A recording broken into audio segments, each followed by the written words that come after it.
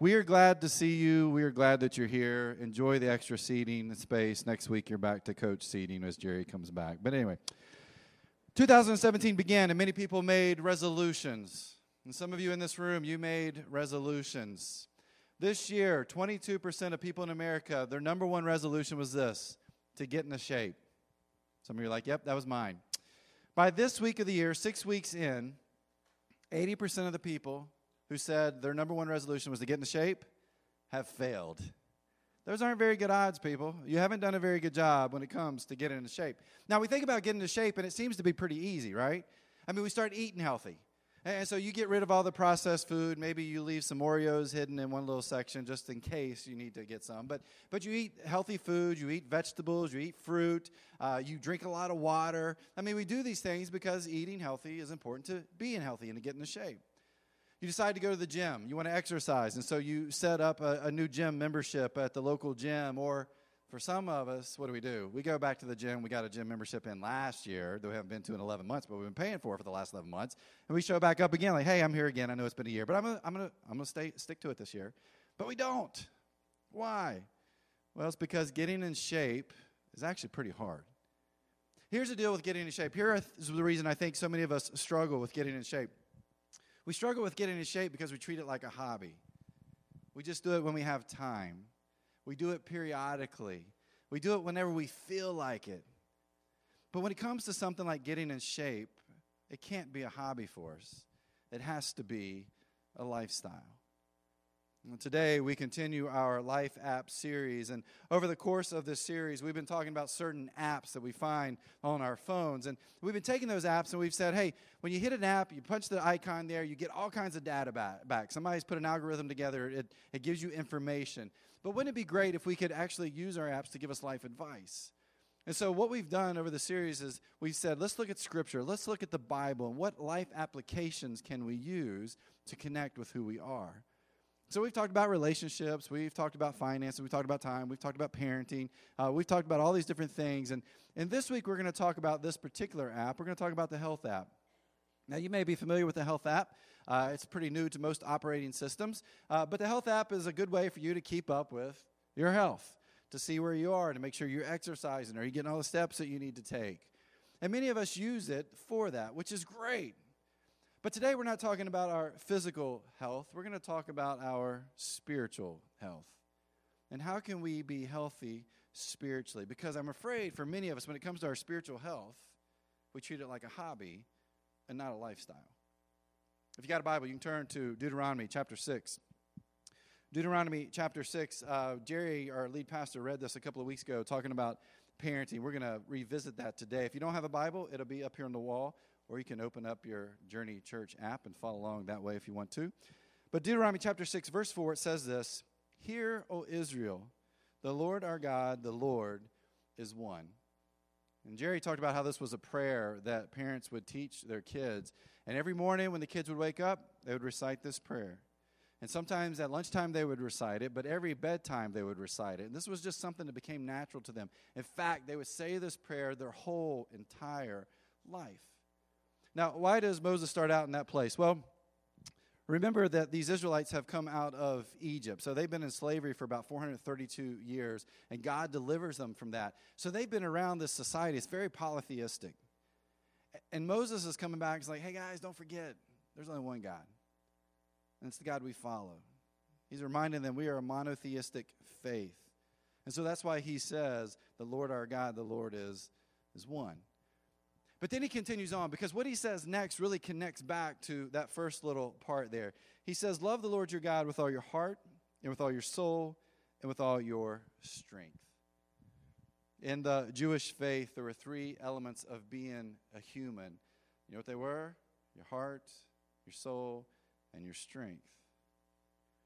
Moses is telling them, hey, this connects back to what I just told you.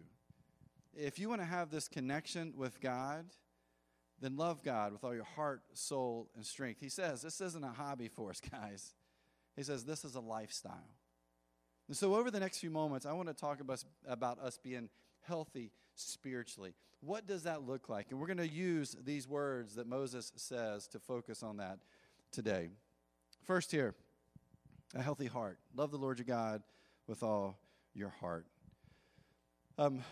About a year ago, a little bit less than a year ago, our son Jake was sick, and our girls had been sick, and so Kara's like, hey, my wife, I'm going to take him to the doctor, the nurse practitioner. We're going to see what's going on. We'll give him some medicine. Everything's going to be great. And so she does, and about an hour later, I get a phone call, and she's like, hey, we got the medicine for Jake. That's the good news. The bad news is we need to take him to the ER. So the doctor noticed something that wasn't quite right with his heartbeat, and so she said, I need to take him right now and get that checked out. So Kara did that, and then over the next few weeks and months, we found out that our 9-year-old son has a junctional arrhythmia. And on February 27th, many of you, if you're Facebook friends of ours, you kind of know what's going on. But February 27th, we take him in, and he has surgery, an ablation on his heart to see if we can fix that arrhythmia that's there. So your prayers are appreciated. This connects to the story here. This past week, Jake comes home. He's like, Mom and Dad, I was out on the playground, and it was just so claustrophobic. Now, you're a parent. You know your kid's got this heart thing going on, so your mind's going all over the place, right? You're like, oh, my goodness, what's going on? Do we need to take him to the doctor? Is this a new symptom? Is he okay? Do we need to take him to the ER? I mean, that's the way we do as parents, right? But we caught our breath and said, hey, buddy, can you tell us why you're claustrophobic? He's like, oh, you know, every day I just sit down at the playground because I can't go run around and play like everybody else can because of what's going on with my heart. And he says, I'm just there, and then all of a sudden, all these girls just surround me. Like, that's my boy. Like father, like son, right? But anyway, all these ladies are around me, Dad. And we was like, okay, so what was going on? What were they saying? He said, they were asking me, Jake, why aren't you playing anymore? Why aren't you running after us? Why aren't you chasing us? He stopped. He said, ladies, here's the deal. I don't think he said ladies. I think he said girls. But he said, girls, look, he said, I've got a heart issue right now. And I'm taking medicine for my blood pressure because his blood pressure is too low. He said, in a couple of weeks, I'm going to have a procedure done on my heart. And when I'm done and when I'm back and I'm healthy, I'm going to chase every single one of you down. I'm going to catch you and not let you go. He is my boy, I've prayed. As a family who's going through that, and as many of you know within your own families, maybe you've experienced that too, or something like that with the heart, you know the importance of a healthy heart. And that's just the physical piece, but it's important for us to have a healthy spiritual heart. In the Jewish faith, the heart is the central part to the human being. It's the place that our desires come from, our emotions emanate from. It's the deepest part in each one of us. And if you think about the heart, what does it do? It guides us. It guides us in directions. It guides us to next steps. It guides us into trouble. It guides us away from trouble. I mean, it really controls everything for us. It's a metaphor, of course, but the heart is so important to who we are. In fact, if you look up teachings of Jesus and you put in heart, you'll find that Jesus talks about the heart quite often, but he also talks about it quite often being negative. Very few times is it a positive part of who we are as humans. In Matthew chapter 15, Jesus says, but the things that come out of a person's mouth come from the heart, and these defile them. For out of the heart come evil thoughts, murder, adultery, sexual immorality, theft, false testimony, and slander. And Jesus is saying, hey, in the heart, that's where our evil tends to reside. That's where our animalistic desires tend to take over. So it's one of those things that controls us in such a way that it does have this negative piece to it. And I think that's why in Proverbs, the writer Solomon writes these words, guard your heart above all else, for it determines the course of your life.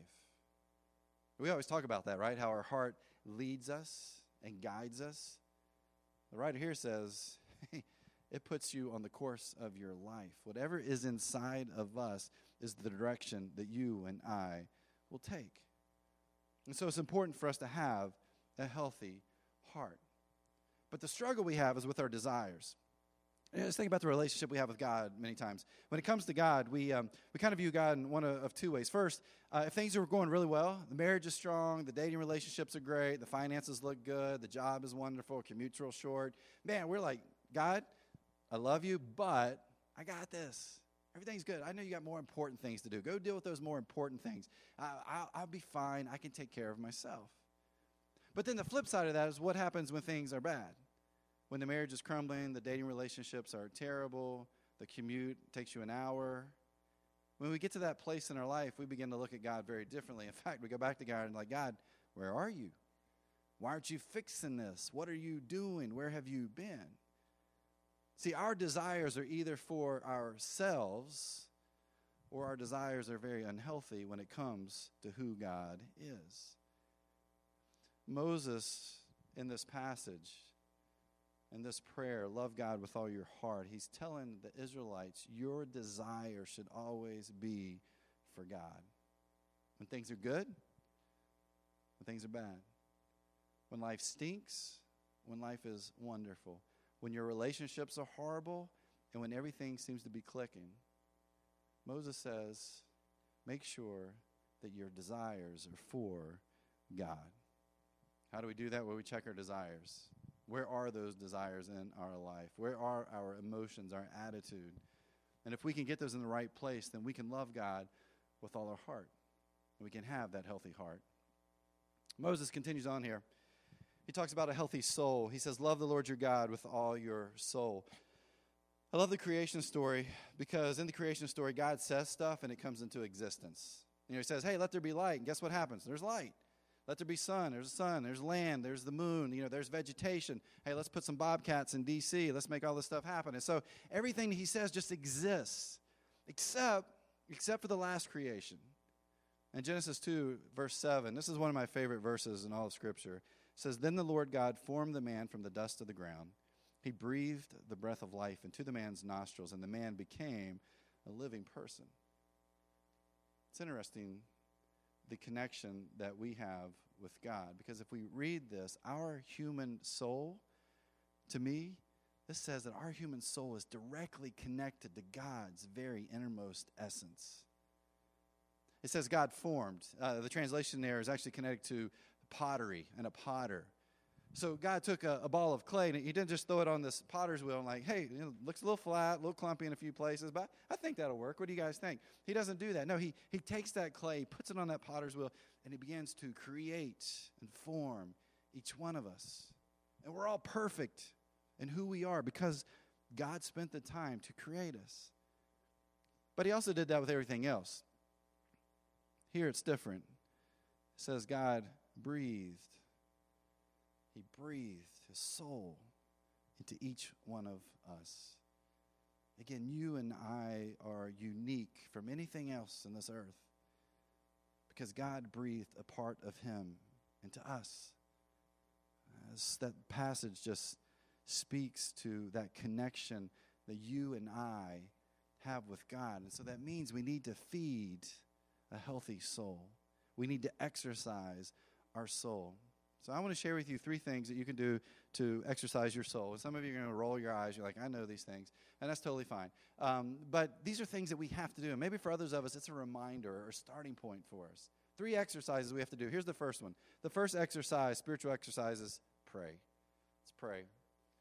Pew did some research study a few years ago, and they were doing this study on prayer. Here's what they found. They said that 78% of Americans pray regularly.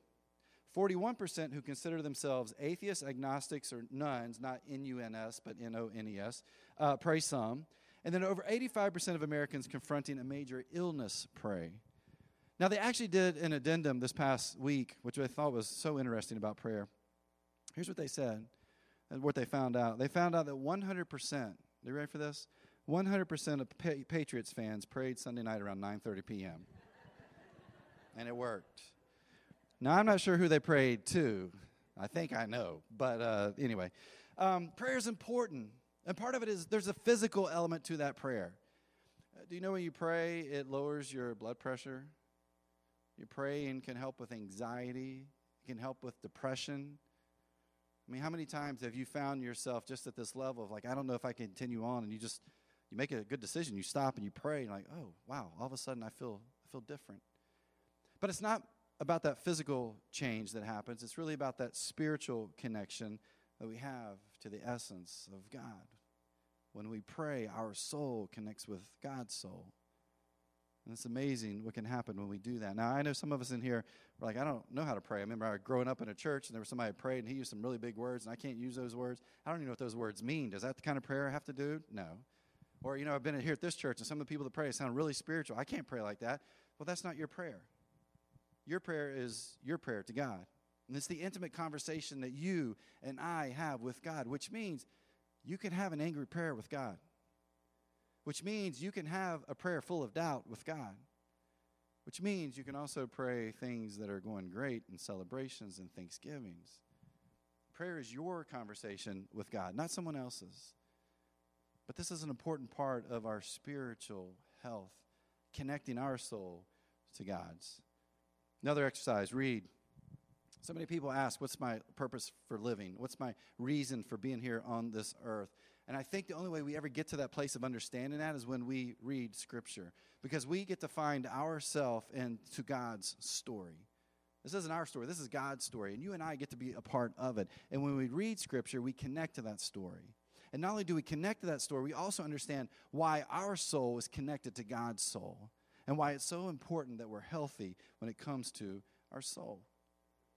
I get people to ask me, what are some books I should read? Because there's a lot of books in there. And I don't think I can read the whole thing. I tried about 14 times, and I never got through Genesis.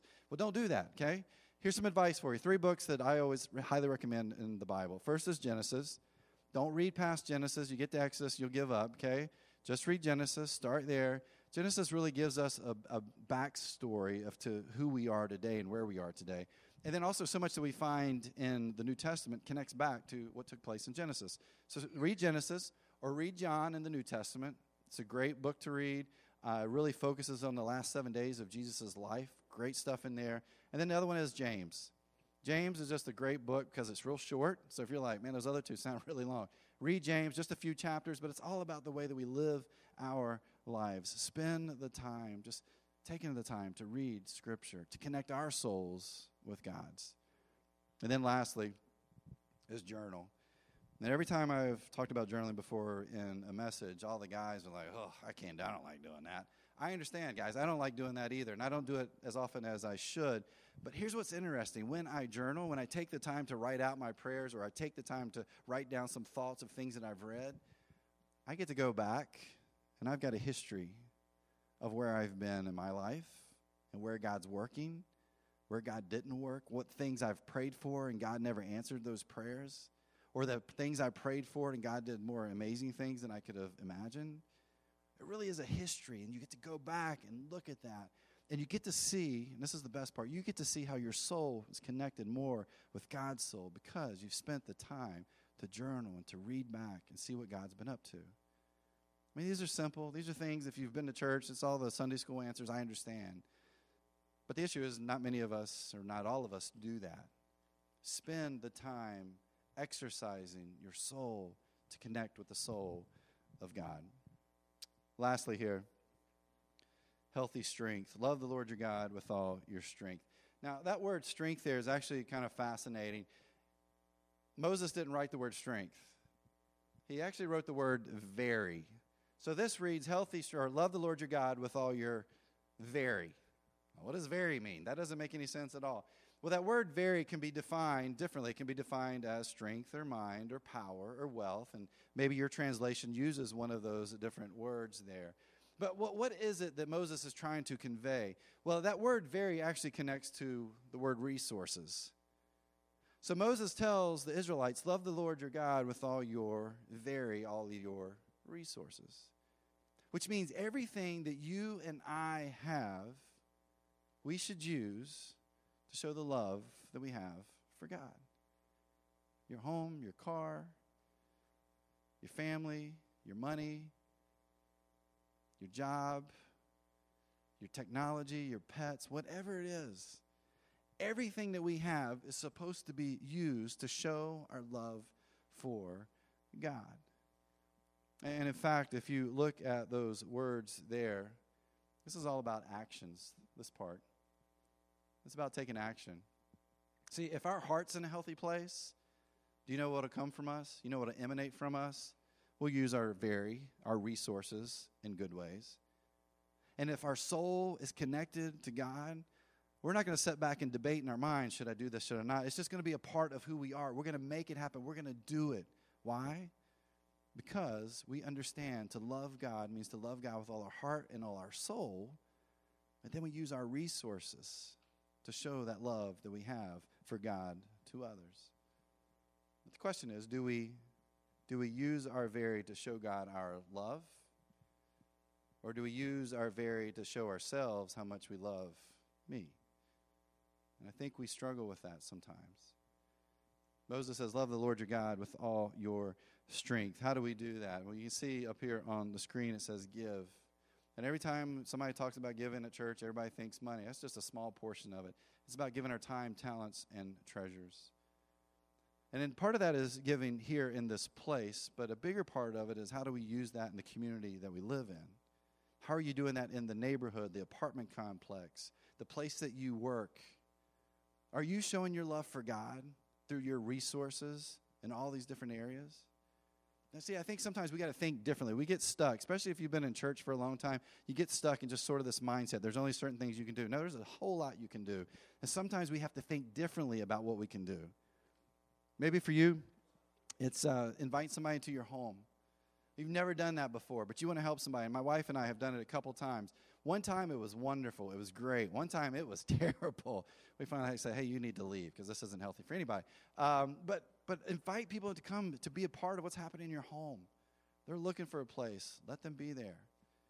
Maybe for others of you, you know, so many times you are driving and you see someone who's homeless. They're asking for money and you give them some money. What would it look like to stop? It's like, hey, get in the car. I'm going to take you out to eat.